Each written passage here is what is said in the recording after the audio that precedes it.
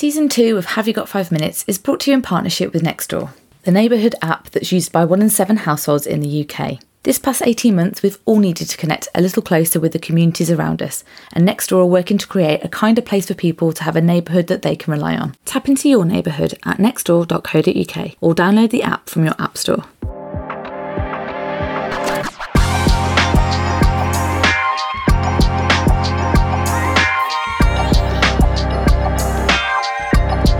Hello, I'm Rebecca Roberts. Hi, I'm Harriet Small. Welcome to Have You Got 5 Minutes, the PR, comms and marketing podcast answering things you'd normally have asked about at an event or while making a brew in the office. Hi Harriet, how are you? I'm good, how are you? Really good, thanks. So I think we should talk about what social media channels work for personal branding or for your own personal work. It's hard, isn't it? Because I've know teams that have worked, say at university teams, and separating their kind of life to like work life, so they have their own Facebook account but don't really want that on all the work ones as well, so it's kind of set up like separate ones. And it's quite complicated. I think particularly like if you've got kids, like how much do you share public and then how much do you share like in a work way. And I think like I've totally got a split personality with that. Like I've got 2 Instagrams, like one for work, one for personal. Twitter's everything, and LinkedIn's obviously public as well. Yeah, it's difficult, isn't it, to have that identity? And it depends where you work. Some places can be quite funny about you being on social media even now. Yeah, so you definitely got to check because,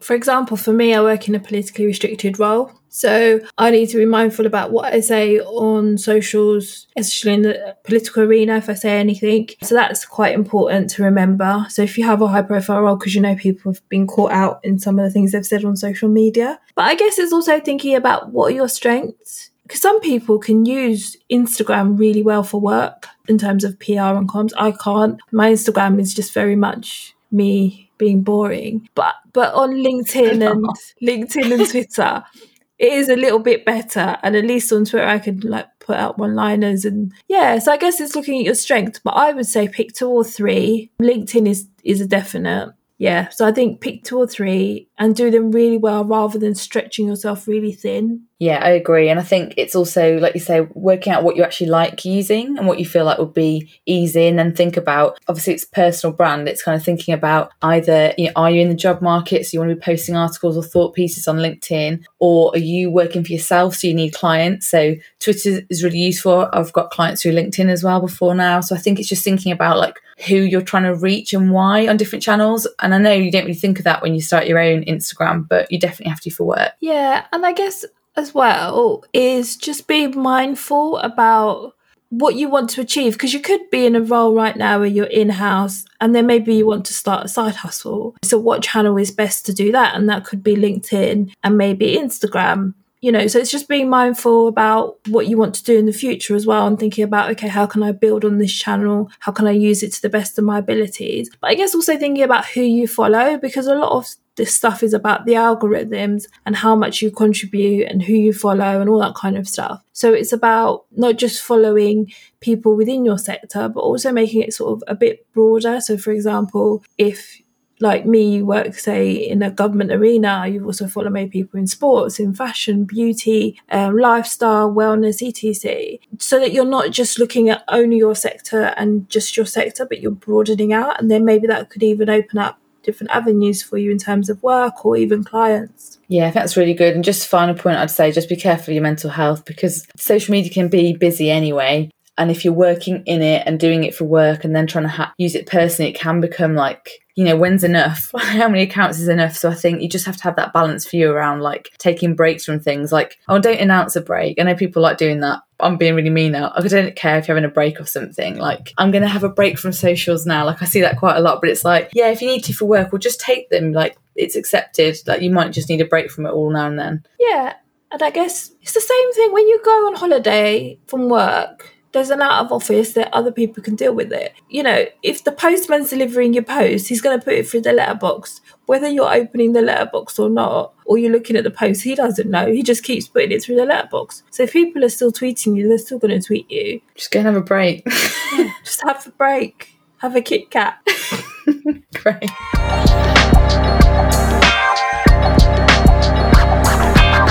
Hello, this week we're joined by Rob Armstrong Haworth. Rob has worked in the higher education sector since 2002, holding a breadth of roles at various institutions, including higher ed lead at Hootsuite for UK and Ireland, before setting up his agency, Neon Caffeine, and running the All Day, All Night conference. Neon Caffeine offers social media strategy, audits, listening and training, and more recently has helped clients to get their accounts in shape and combat the breadth of fake accounts that come with high-profile individuals. Hi Rob, thanks ever so much for coming today. Hi Rebecca, hi Harriet, how are you? We're good. So we're talking about personal brand and how to manage it across social media. How important is it that we think about our own social presence, whether we're at the start of our career or ultra famous? It's a really good question. It would be easy to say that it's very important, and that sounds very cliche, but actually it is. You've seen in the press how people from sports professionals right the way through to individuals who've lost their job, have been suspended for something they might have said in the past, right the way through to when you think back to the days of having MSN Messenger and having really naff usernames. So if you start out by thinking, how do you want to be seen? How do you want to be known? What's your look and feel? Even down to what colours you want on your page, and really think about the future rather than the here and now. That personally, I think that's a really good way to go for sort of setting up your social presence from the outset. So, as well as advising on social strategies for organisations, you've also worked with individuals who have needed to really audit and manage their accounts, as well as the fake ones. How hard is it to reclaim a social presence? The easy answer is extremely. You sort of do have to sort of like laugh and cry at the same time in that one. If you think about, it's hard enough for a brand to tackle getting the username they want. And if I think back to setting up my business, going through different names, trying to find something that was ideal, you've then got the challenge of you can't necessarily standardize your usernames if you've limited with what there are. Some places you'll end up with an underscore versus a dot. So it really depends how early on in your journey you've been smart enough to find something unique. But you can also then hit other challenges that if you do get to the point you found something that's available, it might not be being used, but one of the bigger platforms might have just archived it and it's not ready to be released. So you then come across that brick wall of the bigger platforms not being able to chat to them, to sort of have a conversation. And this is where I think people start to digress and end up with something that's sort of less than satisfactory. So it's not easy. And then the final challenge is you've got to know the rules for each platform in terms of trying to get usernames, what's acceptable, what's not. So it's not an easy task to try and tackle getting everything the same. And that's something I found with clients is we've had to make a sacrifice somewhere and focus on maybe the platforms that are more important than others. And we know universities are key culprits for having like multiple accounts, hundreds of accounts, everyone wants a new one, but they're not the only organisation that tend to have like that social media creep. What's your advice for teams trying to manage this? It would be easy to say have a plan before you even get on social, but we know that that's the bit where you think, okay, if the sort of hindsight side of it. So the way I've tackled it and the way I see other brands tackling it is to, at some point, start an audit to really get a picture. There are some really good tools out there that can help you track some platforms better than others. For Twitter, you can start to audit using certain websites that will give you a list of everything if you put keywords in, such as your brand name or a particular tag, hashtag, for example, or your account tag. And that will give you anybody that's mentioned it in the bio, for example. More manual when it comes to other accounts such as Instagram, Facebook, LinkedIn, but you're going to have to carry out that audit. Now, that can be a very labour-intensive task, and people try to take it and go, I don't want to do that. So where do you try to tackle and stop it happening going forward would be to have a naming policy.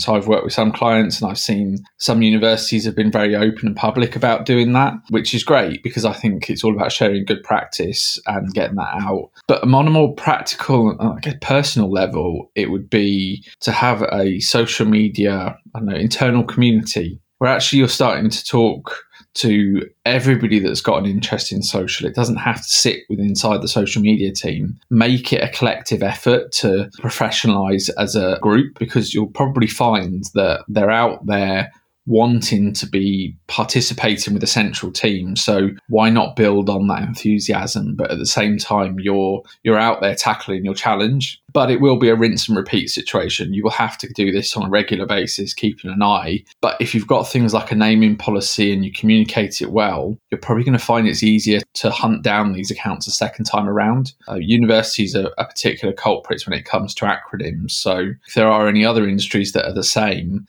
then try to iron out that bad behaviour early on with a policy. It reminds me of something we discussed about around internal comms with Dev Mystery from Virgin Media actually the other week, and we were talking about the importance of, or like how bizarre it is sometimes that the internal audience isn't seen as like a vitally important part. So for social media, it's often the case like you see agencies do it, like a lot of agencies, Rise at 7, Hype Each Other Up, Gymshark as a brand do it a lot on LinkedIn. You can see the staff really sharing each other's content. And that is, I presume, of like an internal comm strategy. So I think you can actually really help build your brand. And a lot of, like you say, a lot of staff actually just want to be really effective on social. So it's almost like if you're upskilling them and telling them why and helping them, that like helps your overall presence. Yeah, I think that there are sort of very small, smart things you can be doing. I've been on the internal side as well as being now on sort of the more agency side. And it comes down to utilising the tools that the platforms give you, such as LinkedIn, being able to push out content to all of the staff that are there listed.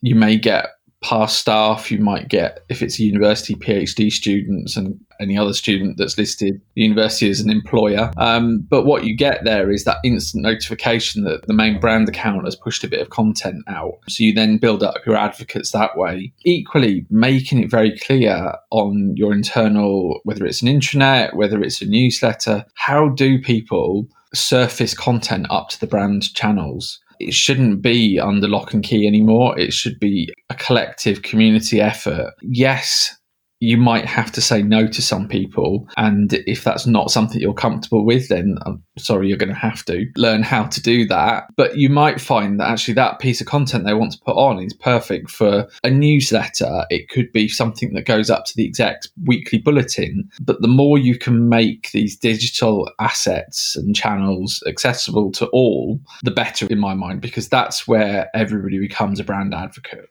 You've worked with someone who was once on Love Island, who rocketed into having like a high profile, which they normally do, and they got a lot of attention. And now they're sort of building their own business and making that shift between personal brand and then creating a business. Although it's not as glamorous, but do you think that's the same when you're working in PR and comms? Because say you're shifting from one sphere to another. So for example, from internal communications to media relations, or from media relations to public affairs. And what advice do you have?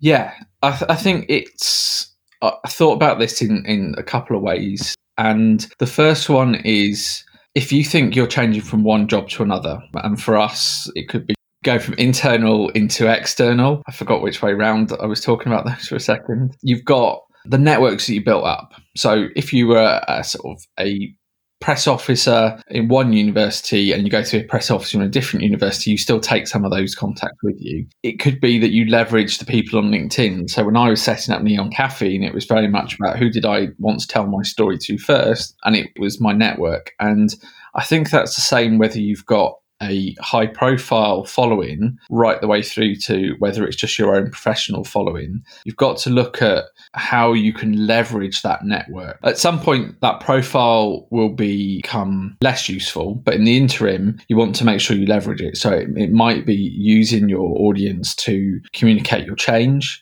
until the point you start to build up reputation in a new area. In the case of the sort of client that I'm working with who was on Love Island, it's someone who's got a large following who now has that to tackle. But if they put something out about their business, that they're going to get loads of reactions on Instagram stories that mean that they're missing client messages. So we've been talking about how we can switch off some of those settings. So it's very basic, using the tools again that are out there to, in a sense, improve well-being and efficiency at the same time. So they're not having to wade through 40,000 smiley faces popping up in reaction to a story they've put out. Instead, they're getting quality messages coming in.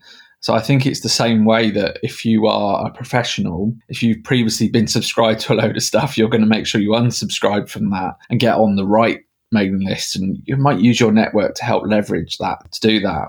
Quite interestingly, having read in the last few days that Love Island are putting in these new duty of care protocols, one thing they don't mention in their press release is how to tackle some of the challenges we've talked about in terms of having become high profile and the attention, particularly around fake profiles. So it'll be interesting to see how maybe more might emerge from that training that they're going to offer in terms of social media. But that's one thing that does impact on your brand, less so for a personal individual, but for somebody who's high profile, that does have a bearing on where you go next with your projects. Yeah, and I think you've talked before about like the fake accounts and things, and I guess scammers will look at any route to try and mislead people. So if you're easy, there's pictures available of you, suddenly you're like an easy target for that. And I always wonder like how they coach, because it's such a lot to suddenly deal with, that big profile. We've gone through a phase 1 of tackling the fake accounts and probably took down about 6 or 7 accounts across Twitter and TikTok.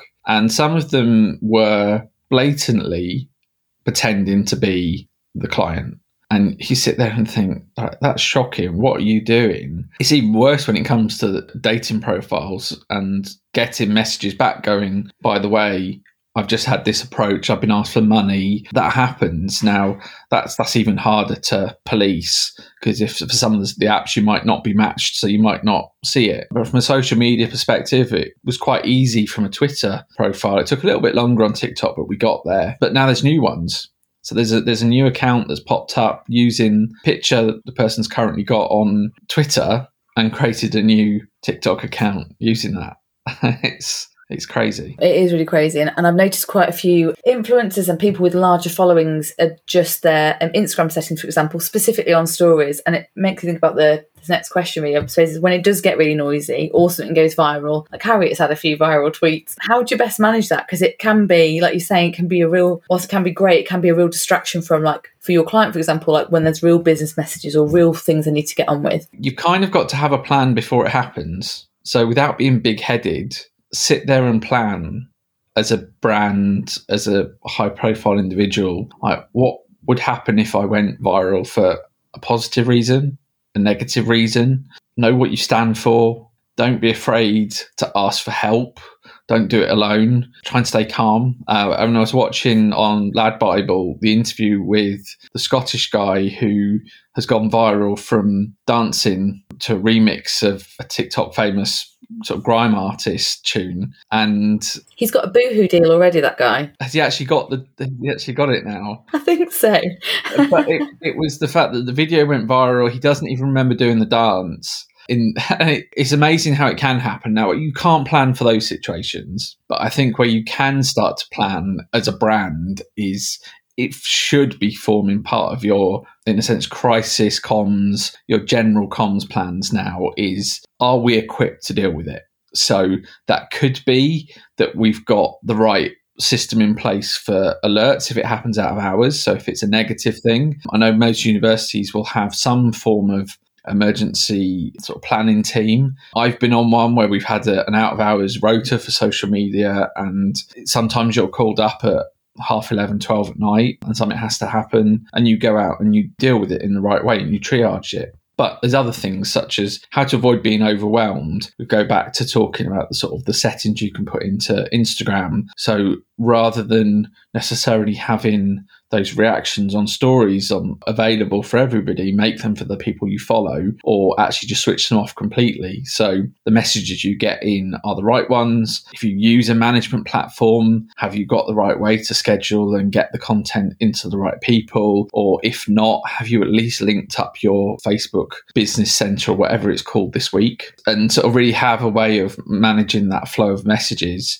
But I think it's also, if it's an individual that it happens to and you're approached by, an agent or someone like that, I'd be thinking, don't just jump on the first one. Make sure that you do a bit of homework, a bit of research. Are there people you aspire to be like? Who are they represented by? So I think there's the 5 minutes of fame people who'll go viral, as well as then the brands where actually you'd hope that they've got a bit more of a plan to react to it. And I'm sure the places like Gymshark have got those plans in place to tackle that. I think that's a really good point. I think having like a trolling policy, like what to do when you get sort of trolled online, but also things like how as a brand you clap back. Because sometimes I think the indecision of like, how do we respond to it? What do you respond? I think when behaviour is really bad online or something happens, knowing when as a brand or an individual you feel happy to say, this isn't okay. Like I saw an academic last week saying, basically another academic had tweeted the front cover of her book and said, how insecure is she that she's needed to put her title as professor, whatever. And she just said, oh, you know, another supportive week in academia type of thing. And loads of people supported it and shared it. And it was really effective because she didn't have to say something nasty. She was just sharing something that happened. And my brother is a journalist and he's had a lot of trolling in the past for things he's written. Like, he's a film critic and he actually posts some of them. And it got to the point where he'd posted some of them and the troll messaged him saying, hey, man, would you tweet that other thing I said about you as well? Because I got loads of like response from it. And he's like, oh, wow, okay, I'm not going to give this profile to the troll. So I think you just have to work it out yourself a little bit, but have a loose plan of like what you want to do. Yeah, I mean, and I've spoken to universities where the social media teams have had to support individuals that have been trolled because of their research. And that I think that's something that brands, whether they're universities, whether it's a council, whether it's any organisation, to have some sort of either training or support mechanism in place for those individuals that do get forced into the public eye for something they could be doing really good at, and then they're going to get a load of hate because of who they are or the fact that they're a female academic versus a male academic. You know, it could happen to anyone and it shouldn't. And I think going back to that bit around the sort of the fake accounts, you'll get fake individuals. But in my hobby side of things with the plants that we were talking about before we started, a lot of the sort of shops will do giveaways and some of the plant influencers as well. And they'll get to sort of 20,000 followers, 30, 40, or it might be a specific event. Like there's a Pride giveaway with another plant company that I follow on Instagram. And they all have to constantly report fake accounts that are pretending to be the account that confirms the prize winner just to scam people out of it. And that's just like the energy that trolls and scammers are going into these days, that this is where your monitoring comes in place. This is where having your audits, knowing your accounts, going back to that foresight around the going viral, you also have to have the foresight if you're doing a competition or somehow celebrating something. How might people pretend to be you? It's flattery in a way that people think that you've got enough of a profile, but also it's a headache. Thanks for joining us, and everything we've mentioned will be in the show notes. We're talking about the questions and issues that matter to you, so DM us on social or get in touch with Harriet at comsovercoffee.com or myself, Rebecca, at threadandfable.com. If you enjoy the podcast, please do rate, review, subscribe, so others can find us and have 5 minutes with us. Find us on Twitter at RebeccaRobert7 or at Harriet Smallsy. Season 2 of Have You Got 5 Minutes is brought to you in partnership with Nextdoor, the neighbourhood app that's used by 1 in 7 households in the UK. This past 18 months, we've all needed to connect a little closer with the communities around us, and Nextdoor are working to create a kinder place for people to have a neighbourhood that they can rely on. Tap into your neighbourhood at nextdoor.co.uk or download the app from your app store.